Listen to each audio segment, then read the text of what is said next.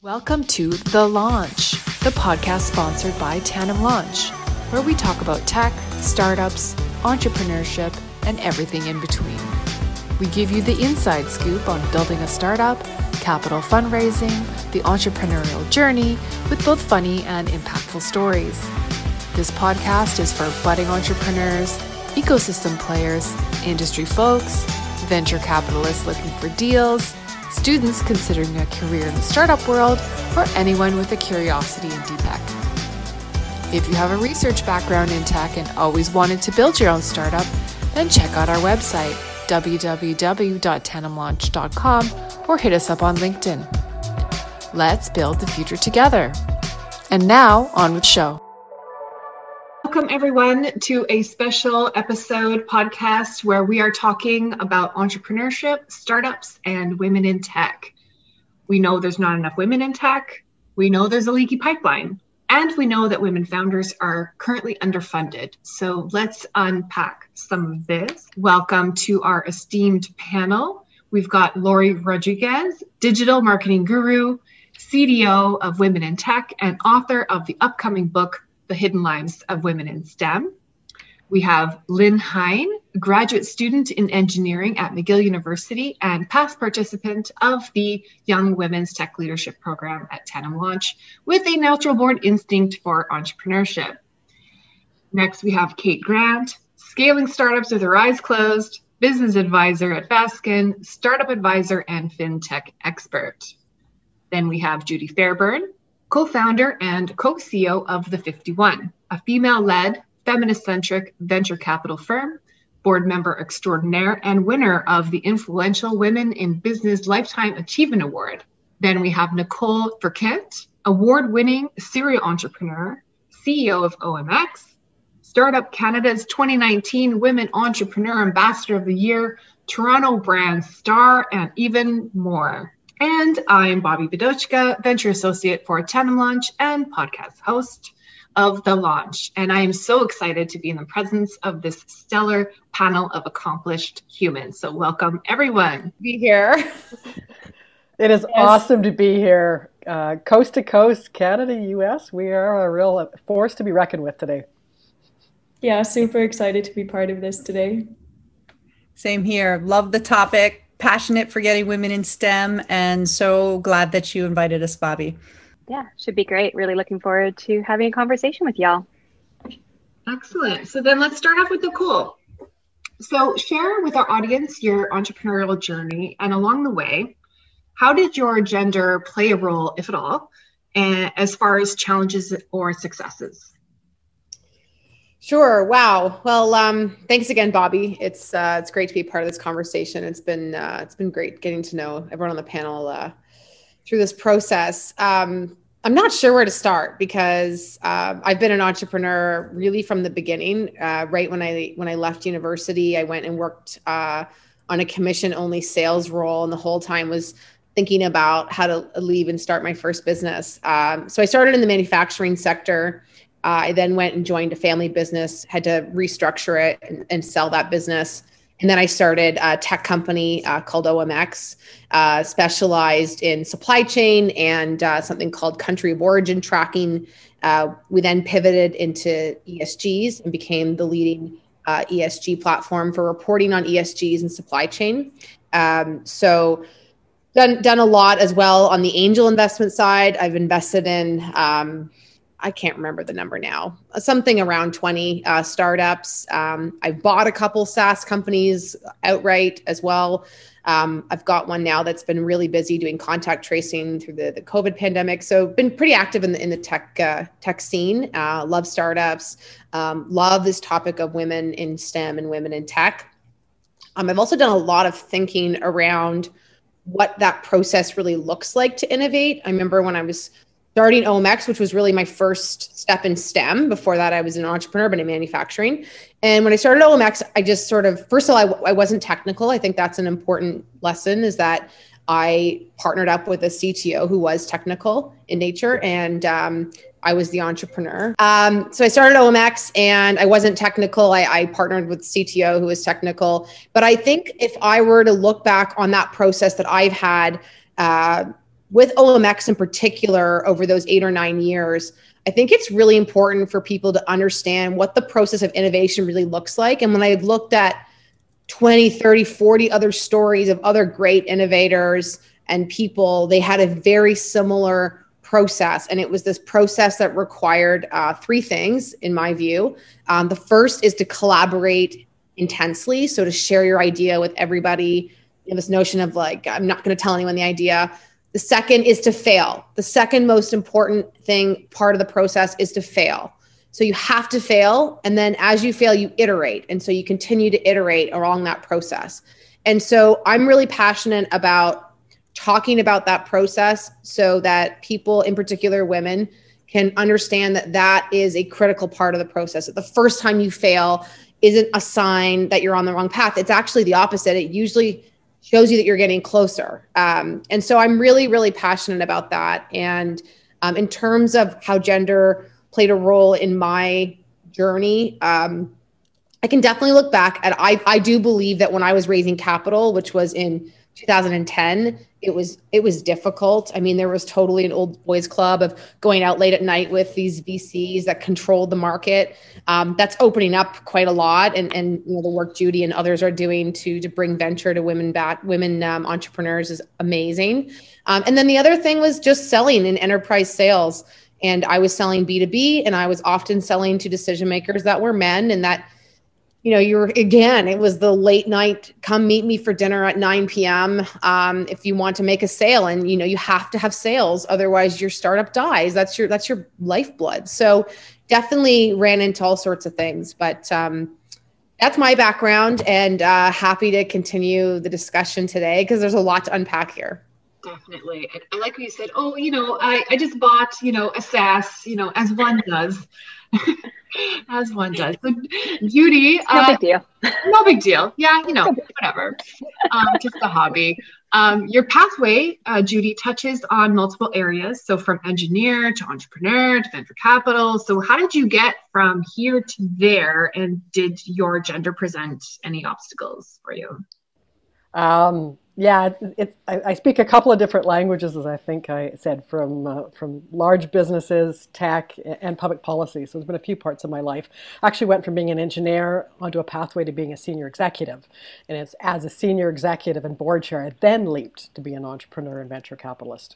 So there's been a few steps along the page. And I think, as an engineer, I've been an engineer for over 35 years.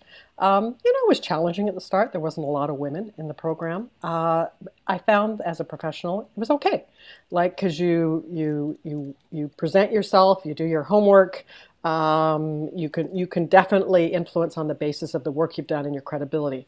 When evolved to being a leader, now that's when things started to get more challenging. And I think the path towards senior leadership, particularly in very STEM-related fields and sectors, can be very, very challenging. I really believe in the importance of the 30%, more than 30%, because once you get more than 30% of any kind of diverse group, you have a voice. And pulling together that collective voice makes all the difference. One of the challenges that I think I realized I had through my career is I tend to think a little bit ahead, and foresight, cutting edge. That can feel great to me, but I recognize it's a journey towards influencing others. And so finding those like people that are similar to you that you can then influence has been one of the biggest learning that I've had. And I've been proud to be one of the co-founders of 51, which is a financial feminist platform and venture fund. And our funds and our communities, over 12,000, over 100 investors that are 90% women. And what's been wonderful about it is we have a similarity of perspective, diverse backgrounds, and this desire in creating the future we want to see, investing in the future we want to see, buying products that represent what we value in terms of sustainability and diversity. And so I think my point would be, it's a journey. Keep iterating, keep learning. It's lifelong learning. And always trust that sense of that's inside you in terms of what's most important to you, what's your own sense of purpose, and have that guide you in the steps you take. Lovely. Very well put. Thank you, Judy. So then let's go to Kate. So you're with Fasken, and to me, this is the law firm that is most friendly to startups. So share with us your journey and I guess what you notice about female founders that you've interacted with. Yeah, for sure. And I like that we have that reputation in market as being the founder-friendly law firm. So what's the worst kept secret about me at Fasken is I'm actually not a lawyer. So my career has really been in helping grow and scale companies, and then also working a little bit in venture capital. And now I found myself here at the firm working in our emerging tech practice group. So I started my career, I'm not going to say how long ago, let's just say over a decade plus. And I decided to go into fintech. I think I am proof that you can do something with a degree in literature that isn't just more school. And, I don't regret any of those years for anything because I learned so much from that. And it's actually really translated into what I do now, just being a good communicator. But I went into fintech and, when I started my career, I would say it was usually myself and 4 or 5 other women at a huge conference like Money 2020 or ITC. And we'd all see each other and be like, oh, hey, you're here. And I think it was Nicole that said, those late night meetings that, you may or may not always have been comfortable with. The old boys club, especially in fintech and financial services, it's pretty rampant. I would say we've definitely seen a lot of movement. We've definitely seen it changing. I used to work with somebody that referred to themselves as the old male, pale and stale, which I loved because he was like, I know. And we used to make fun of him all the time. And it was a great environment. But I think female entrepreneurs, the one thing that really helped me in the early stages of my career is I found a group of women and, call it what you want. I think we called ourselves the Shine Club. And when someone was feeling down, it was just like lifting each other up and being like, no, you can do this. Walk into that room like a mediocre white man. And, really make sure that you're taking up space and make sure that you're asking for what you want. And I find in my dealings with entrepreneurs, sometimes they'll say, I think this is a dumb question, but can you answer this? And my response is always, there's no such thing as a dumb question. If you don't ask, you don't know. And there's no harm in asking something and, being like, oh, okay, you just legitimately didn't know this. Because as a first-time entrepreneur, what you don't know could fill multiple textbooks. And without asking those questions, you may not have an answer. So I'm really lucky that I work at a team that really supports that kind of thought process, always has time for these entrepreneurs, and has invested in someone like me that's there really as a resource for them to help them grow and scale. So I think my advice and things that helped me really early were, one, find that group of women that's going to help bolster you, that's going to mentor you, that's really going to help guide you down that path. And then don't be afraid to ask the questions. Don't be afraid to question things. The best piece of advice that was given to me and that I always like to share with entrepreneurs that, if you're a woman that's going out and fundraising and you get asked questions such as, oh, are you and your co-founder married? Or when are you expecting to get pregnant? That's probably a check you don't want. And there's nothing wrong with saying, you know what, thanks for your time. I don't think I want to work with you. We just don't have the same values. And I think people are quickly realizing that, those ideologies are going away, but they're not entirely gone. So we're getting there. I think is like the one thing I like to say is we're getting there and, working with more like-minded people and we're seeing the change. Yeah, I mean, I definitely see the change too. We're getting there. But and I like dinner just as much as the next person. Mm-hmm. But I think one thing that a lot of men don't think about is that sometimes you have kids and you have to get home to cook them dinner, or it's not so easy to just go for dinner at 6 p.m. or 9 p.m. or whatever time that it is, even if you wanted to. Right. So then, Lynn, you have participated in the Tandem Launch Young Women's Tech Leadership Program back in March. So what was your motivation for joining and what was your experience like? And don't be afraid, I won't be offended.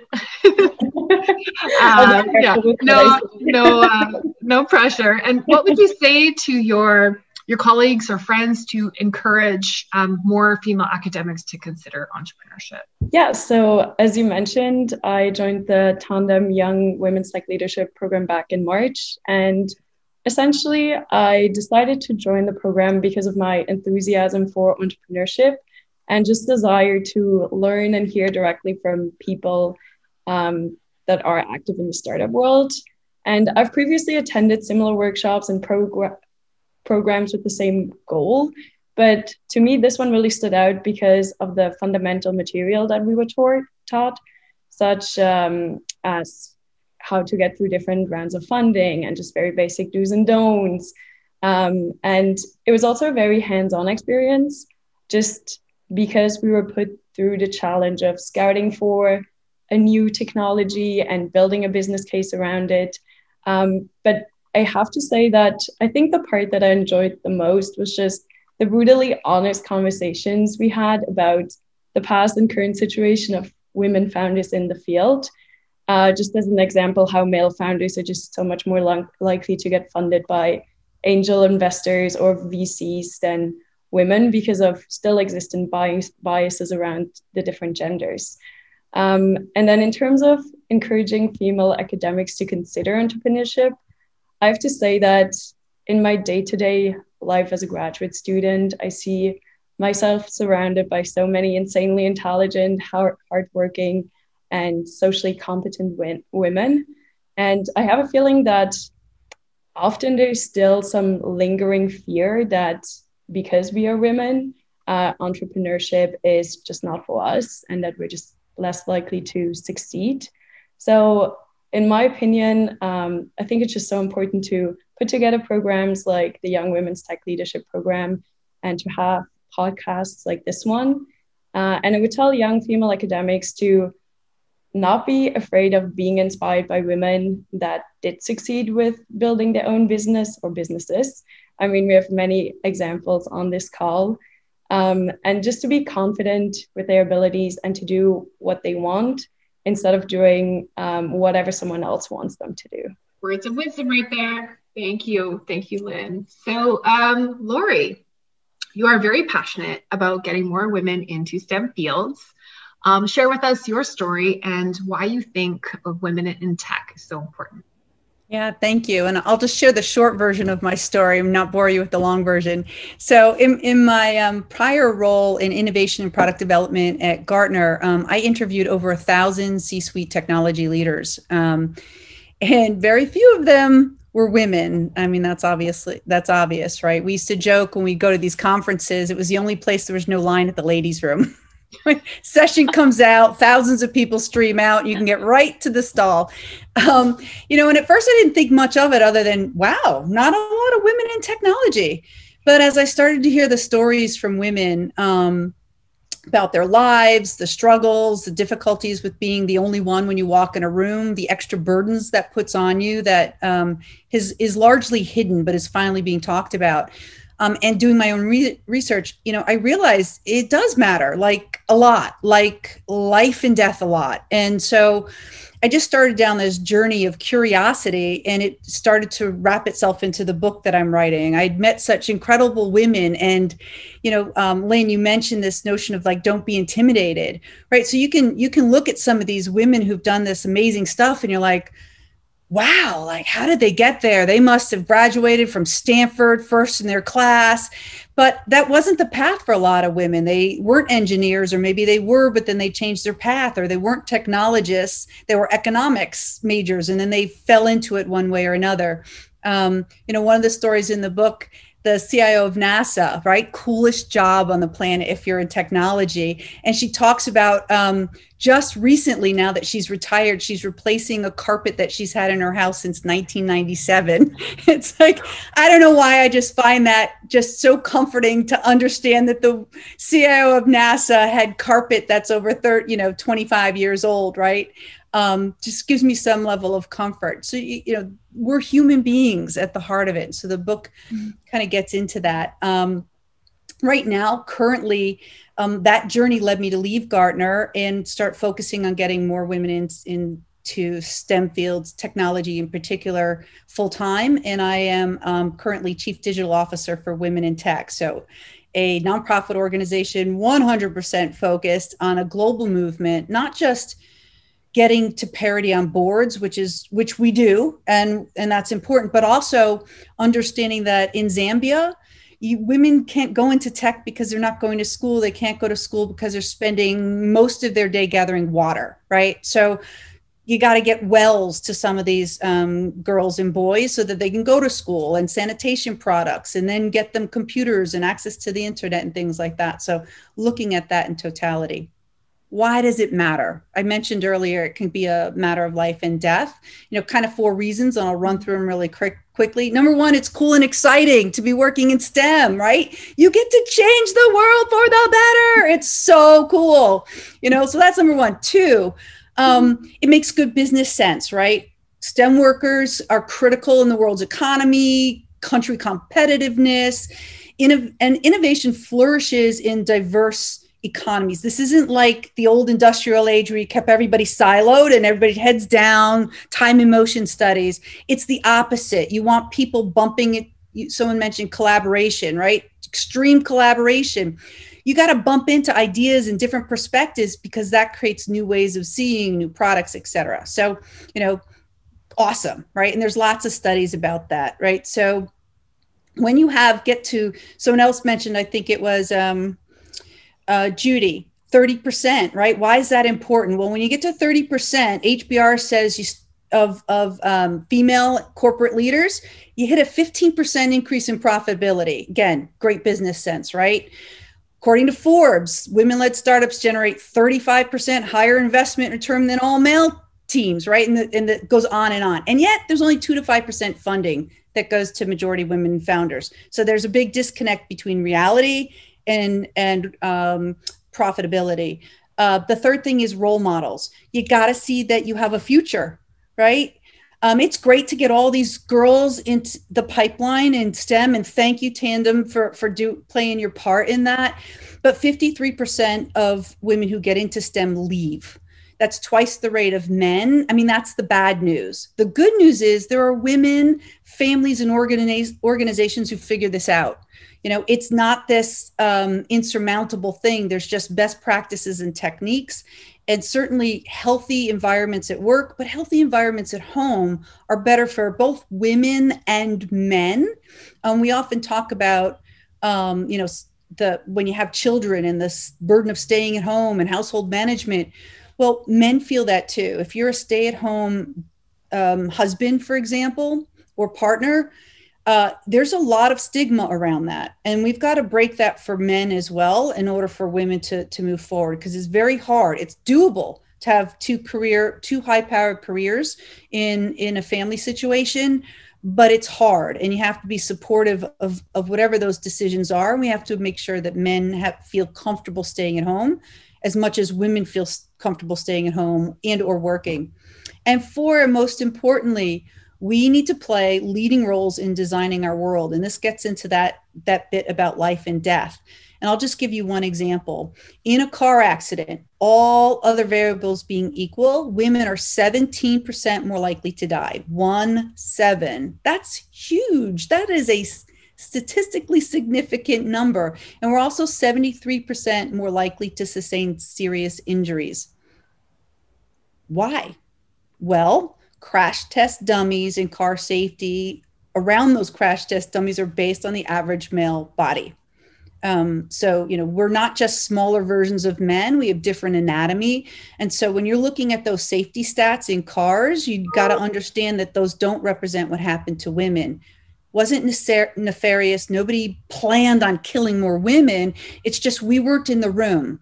We weren't there when we were coding. We weren't there when they were designing the product testing. We weren't there when they were designing and making decisions on, how much they're going to fund for crash tests.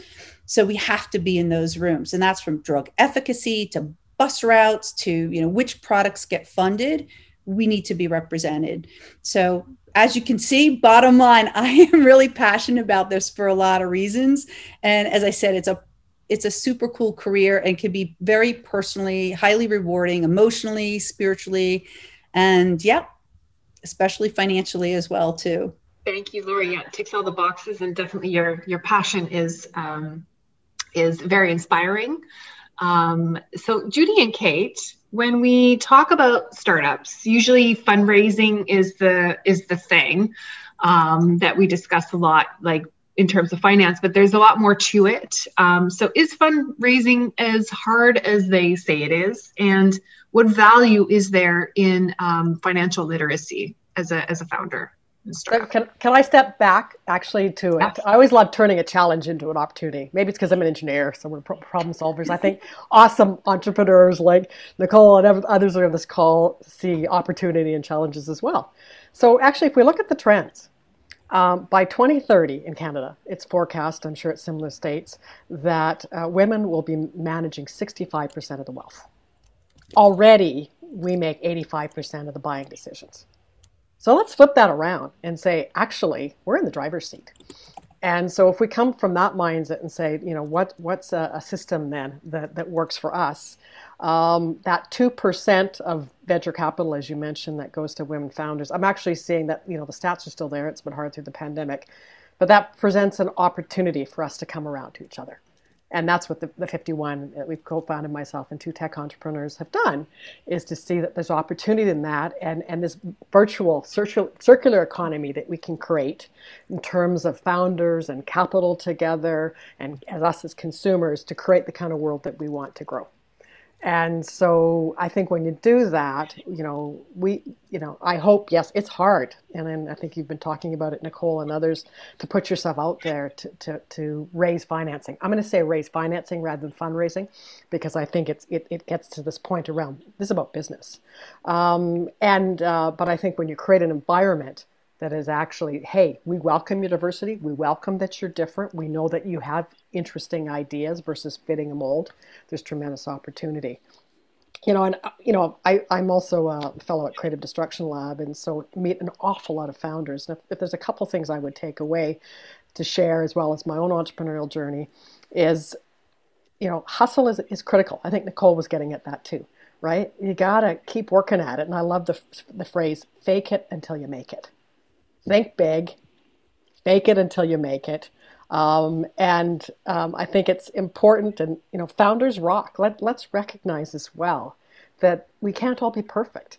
I've been a senior executive board director or whatever. Being an entrepreneur and founder is the hardest thing I've ever done. And so let's not be overly critical of ourselves and recognize that we can do this, like you said earlier, I think, Kate, go in there with confidence. Go in there, inspire. Realize that you can aspire, and you've got experience from lots of different things. Think big. So it's a mindset shift from I don't have enough, oh gee, I haven't ticked off 100% of the boxes, to those old surveys with HP and whatever, where 60% boxes checked would have a guy say I could do it. Take that 60% mindset. I can do this. I got it. Yeah, I would say, just to add on to that, fake it till you make it is 100% my mantra. Best piece of advice that was given to me by a CEO very early in my career was 90% of adults have no idea what they're doing. They just look like they do. And I was like, oh, and I never realized how true that was until I got further into my career. And then people were coming to me for advice and saying, I don't understand how to do this. And, the one thing I always tell entrepreneurs as well when they walk into a room, if someone asks you a question you don't know the answer to, or you're pitching and you're not necessarily the CEO or the CFO and you don't know this exact stat, there's nothing wrong with saying, I don't have that answer right now. Let me go back to my team and I'll email it to you, or I'll follow up with something, because there's nothing worse than going in, spewing out a bunch of data, and then it being wrong. Because let's be honest, everything comes out in the due diligence process, and it will make you look worse down the road if you said something infactual. And, it comes out, and I'm not talking like, oh, it's 50%, but really it's 51. I'm talking about, bigger numbers and bigger kind of mistakes. I think when I look at fundraising for female entrepreneurs, we definitely still have a problem. I mean, I think we're seeing great traction with, places like the 51. I know there's female founders. There's a bunch of groups that are kind of helping create the circular economy. I think also there's a problem on the back end with the VCs themselves and the funders. There's not enough women around the table. There's not enough female angel investors. And that in its essence is a problem to me, because naturally you want to invest in what you know. For example, I invest in fintech. I've spent most of my career in fintech. I would be terrified to invest in a health tech company just because what I don't know about it is just way too much. And I don't think I could actually help them, because in the reality, your investor's your tool, right? They're going to help guide you. They're going to help, make strategic connections. I could not help that company.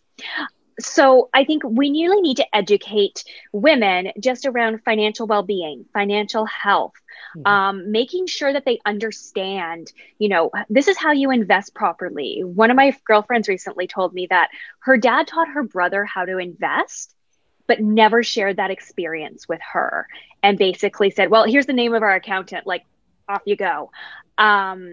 Because he didn't think she would be interested. And having that education is so critical for women. And I think it's critical, as a female founder, even just in your daily life, understanding how to do your own personal investing, understanding how to manage savings, because we are going to control most of the world's wealth very soon. And we're actually primed to see the greatest shift of wealth within the next couple of years that I think we've seen since probably the Industrial Revolution, maybe ever.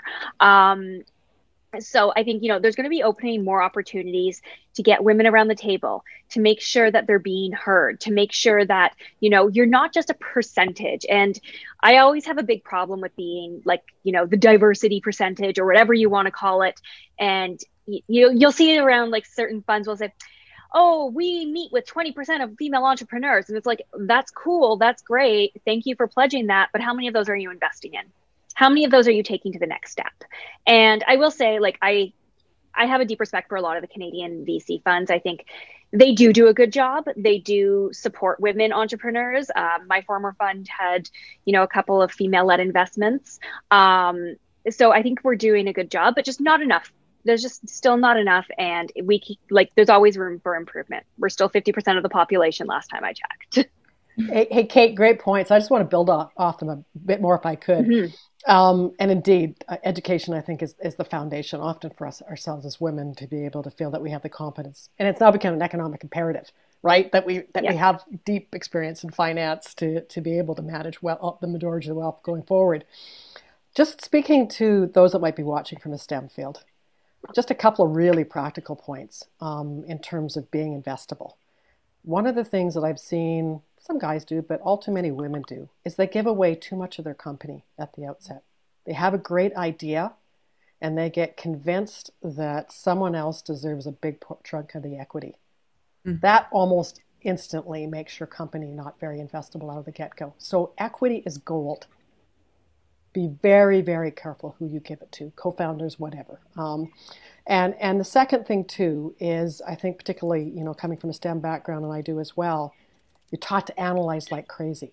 Analyze enough, and it's that design process. Get customer input quickly, discovery, whatever. Don't wait too long to test your idea in the marketplace because time matters. The world is moving fast. So just a couple of practical points that I see sometimes of STEM founders that maybe trip up at early stages.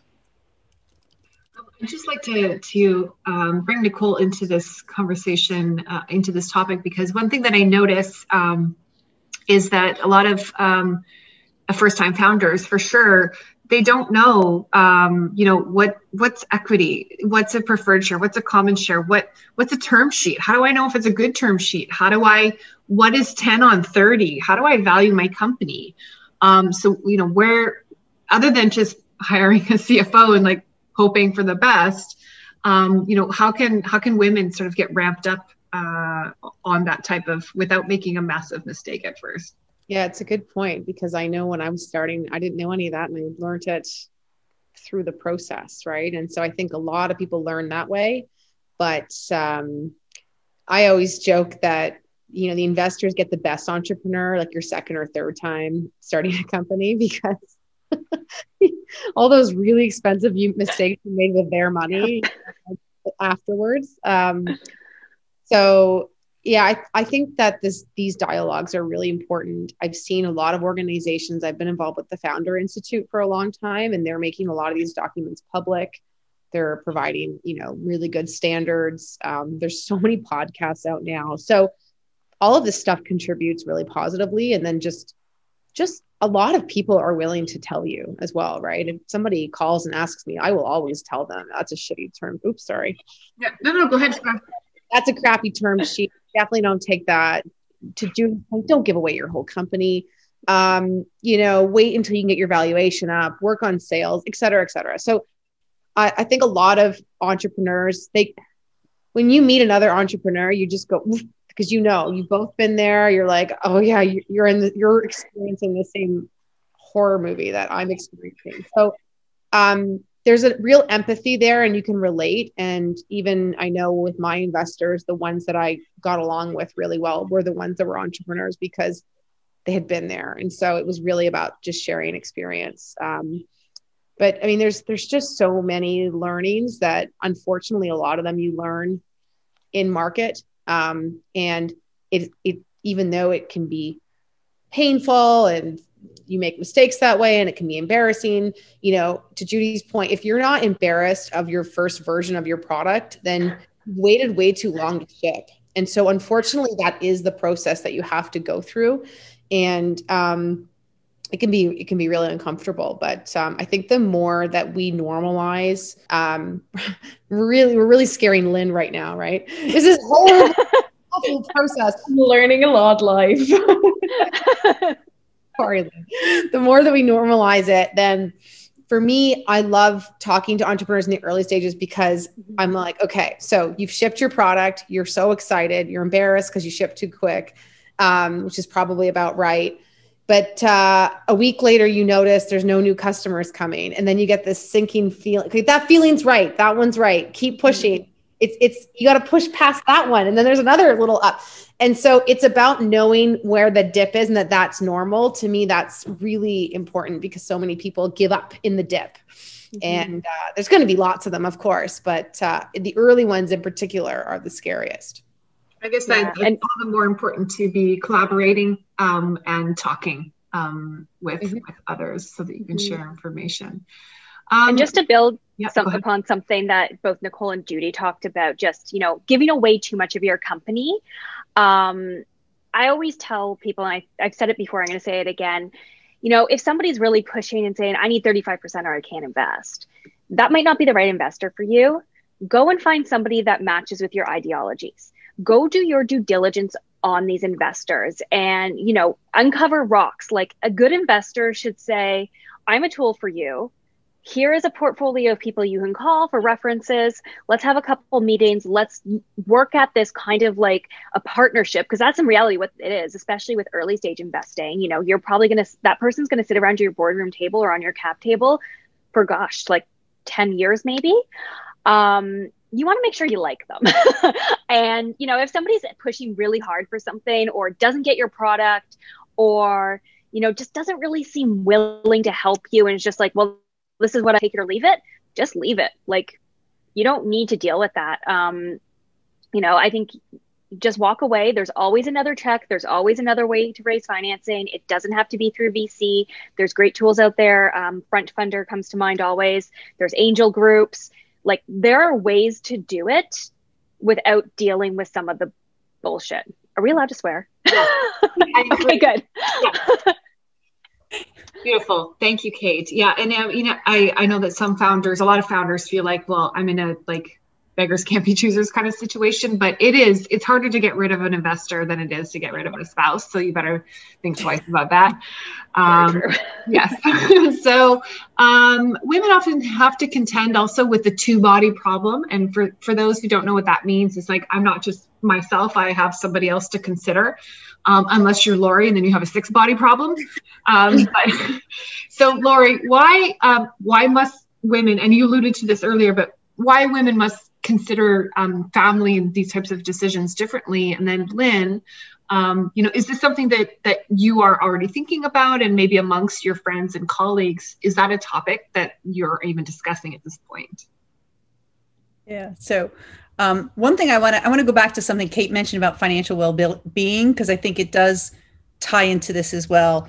I think that's just foundational for women in general, but especially in careers and especially in STEM. It gives you stability, gives you the freedom to be able to walk away from an organization, from a bad family dynamic, and it also brings confidence, right? Like I can, it's, I won't say the word, but F money, right? Like I can walk, right? So it's hard. You want to spend, you want to, realize the fruits of your labor, but you got to get that financial well-being and stability in place. So I love this problem, right? Life gets complicated about 10 years in. I said 53% of women leave, which is twice the rate of men, whether that's children, a spouse, or a partner that's taken a job somewhere else, or you get offered an opportunity somewhere in another state, another country, elder care, combination of all of that, right?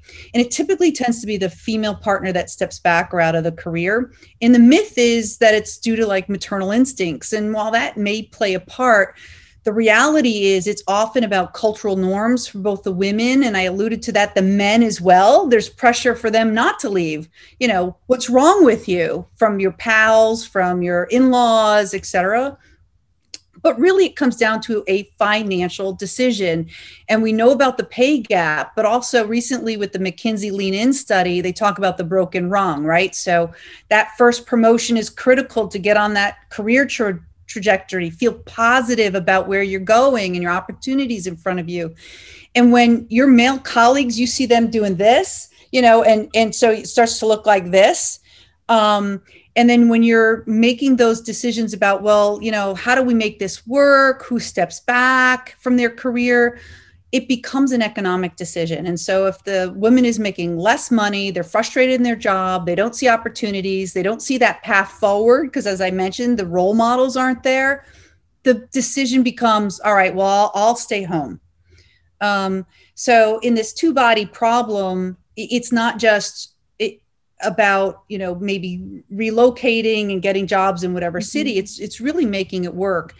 The good news is, again, I've talked to hundreds of women who figured this out, but we won't talk about it because it's taboo. We break into the bedroom essentially and say, well, how do you have these conversations with potential partners, with your existing partner?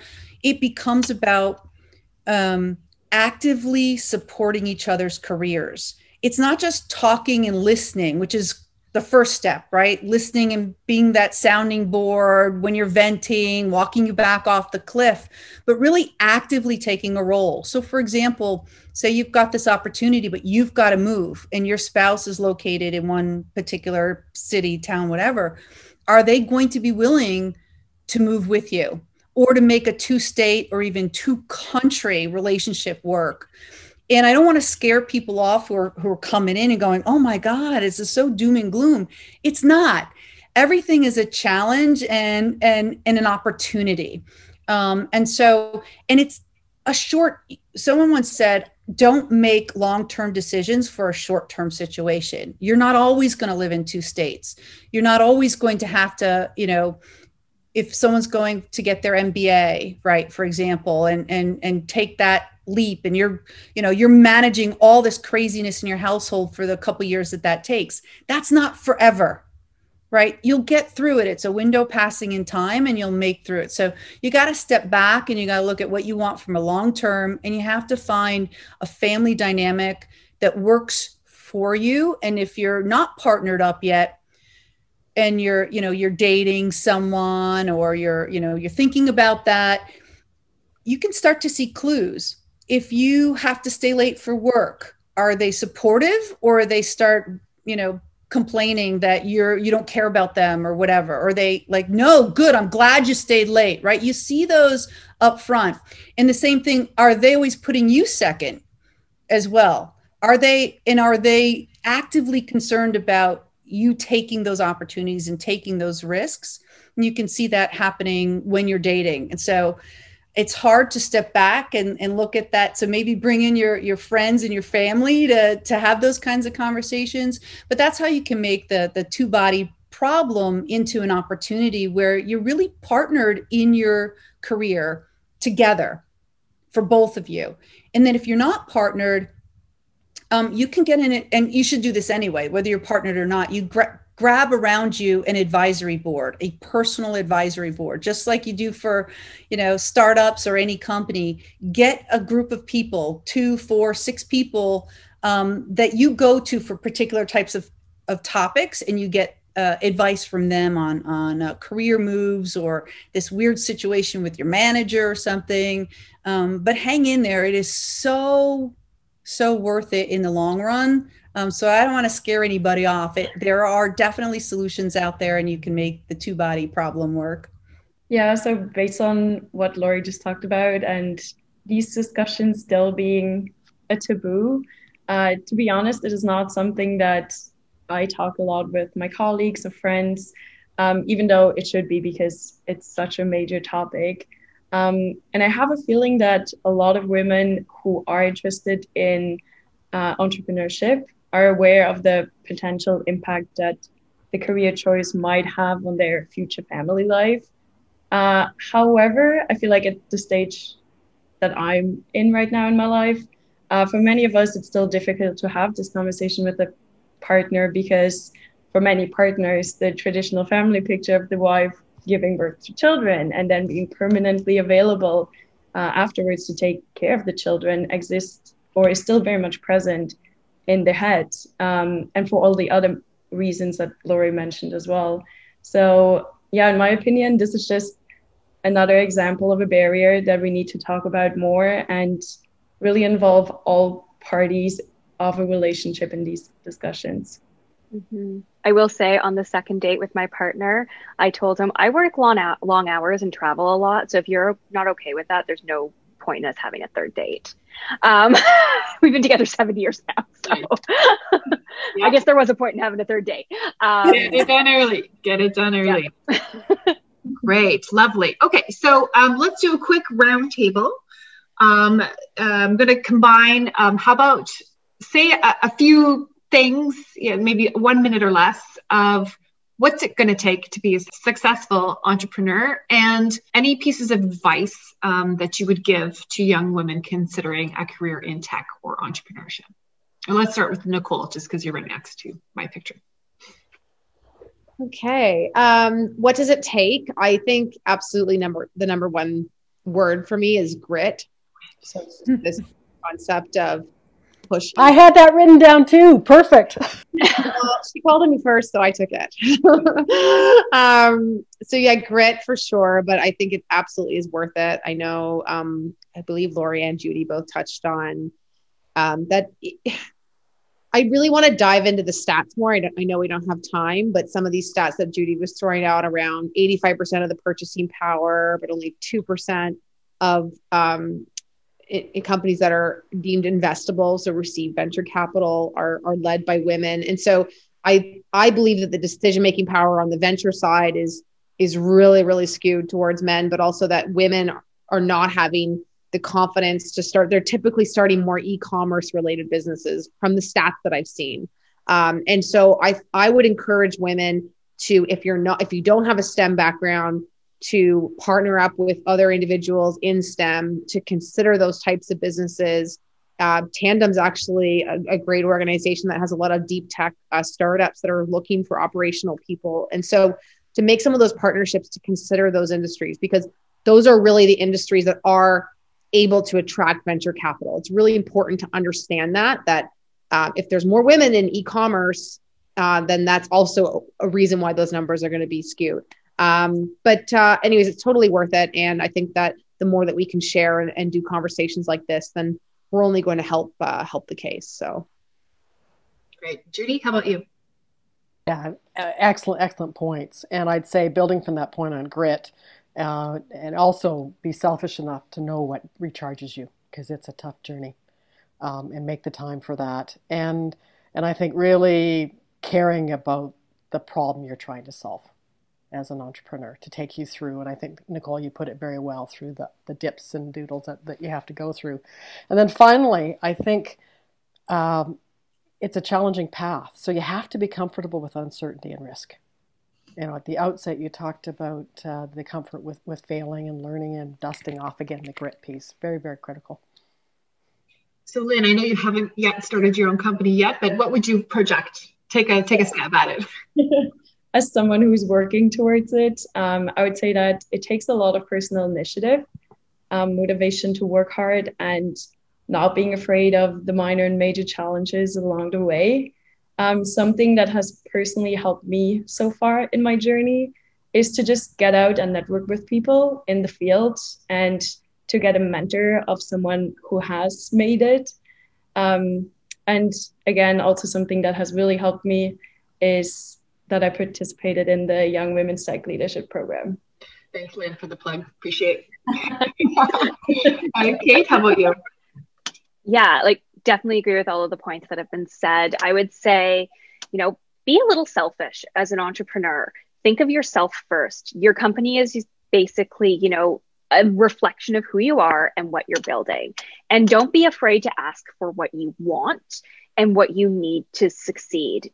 I also think too, kind of going back to the failure, being an entrepreneur and being a CEO sometimes requires you to have difficult conversations. And I think as women, a lot of people shy away from those difficult conversations and don't enjoy having them. Feedback is good. Feedback is the only way you will grow. So I think on one side of it, be okay with receiving negative feedback because it's not an attack on you. They're actually just trying to help you. So, take it for what it is. And if you keep hearing the same thing over and over, be introspective and say like, okay, I've heard, 20 people have said this to me. How do I change that and go forward? Then on the flip side, don't be afraid to have difficult conversations with your employees, your investors, your co-founders, because what will happen sometimes is something will fester and then it'll get worse and then it will get worse. And, I've watched companies have to exit co-founders because they just hate each other by the end of it and, never want to be in the same room again. Or yeah, exactly. Or, they can't fire an executive because they're like, well, we don't know how. And it was a friend of somebody's that came into the company. Just have the hard conversation, rip the Band-Aid off, and, screw imposter syndrome. Love it. Lori? Yeah, I'm thinking, I don't know what the right term is because you got grit and with that's gumption and everything. But forget being embarrassed, right? I think women sometimes, I guess that's kind of part of imposter syndrome is I'll be uncovered and I'll be embarrassed, right? And we equate embarrassment to risk. And if that's the only risk is being embarrassed, you got to throw that out the window and start doing things even in your personal life. I'm sorry. I just had this vision of when I have a daughter who is pretty shy. So one day they were young and they'd slept over my parents' house and left their underwear there, or my mother washed it or whatever. So my daughter was saying something and I made them put the underwear on their head as we drove home because I was like, is that it? You're just going to be embarrassed? That's it? Let me show you, let's be embarrassed now in a safe environment because it doesn't matter. You're not going to die. Nobody's going to, you're not going to fail because you're embarrassed necessarily. You're going to fail because you're not going to fail because you're embarrassed and you did something. You're going to fail because you didn't do something because of embarrassment. And so I don't know what the right term for that is. But I guess it kind of goes with imposter syndrome, but to the point where you don't take that risk because you think you're going to be exposed. So that's where I would think, to focus on. And I've seen in my conversations with people and even in my own life is you got to kind of put that aside and focus on where you're trying to get to, what you want, have those difficult conversations, take those embarrassment risks, because that's the only way you're going to get what you want and what you deserve and what the world deserves, quite frankly. We need you out there and you can't let embarrassment hold you back. Wow. If I can build on that, Bobby, I've got a card, one of those cards on my desk that motivates you is actually a quote of Eleanor Roosevelt. Do one thing every day that scares you. Mm. And then, what I've learned is I tend to really love co-founding things. And I think, particularly as women, collaboration makes change possible, versus seemingly impossible if you're striving to do it alone. So I think surround yourself by others that care about what you care about. And before you know it, you'll have made the change that you wanted to make. Great. Yeah, and that collaboration piece, a lot of people won't reach out because they think, oh, who am I? And I'll embarrass myself or something. But so many people are, if you come with a truthful agenda and you're vulnerable, so many people are willing to help you, particularly if it's something they care about. You'd be surprised who you can reach out to that will spend an hour with you if you come with the right attitude, I suppose. So another thing about, tying that embarrassment and collaboration as well together. And I love that phrase, do one thing every day that scares you. To your point, the worst thing they can say is no, right? I don't have time. Yeah, or never answer your LinkedIn ping. Yeah, exactly. Or whatever. Okay. You literally have nothing to lose. Exactly. You have nothing to lose. They're not going to hunt you down and out you for something, right? It's just not going to happen. Wonderful. Thank you, everyone, so much for participating in we could just go on and on for hours and hours. This is such a great conversation. Thank you to our esteemed panel for sharing your insights and knowledge with everyone. And a big thank you to our loyal listeners. For those of you who have just discovered the Launch Podcast, please go ahead and subscribe. And we are running another cohort for the Young Women's Tech Leadership Program in August. So if you're interested and would like to learn more, please visit our website at www.tanumlaunch.com under opportunities.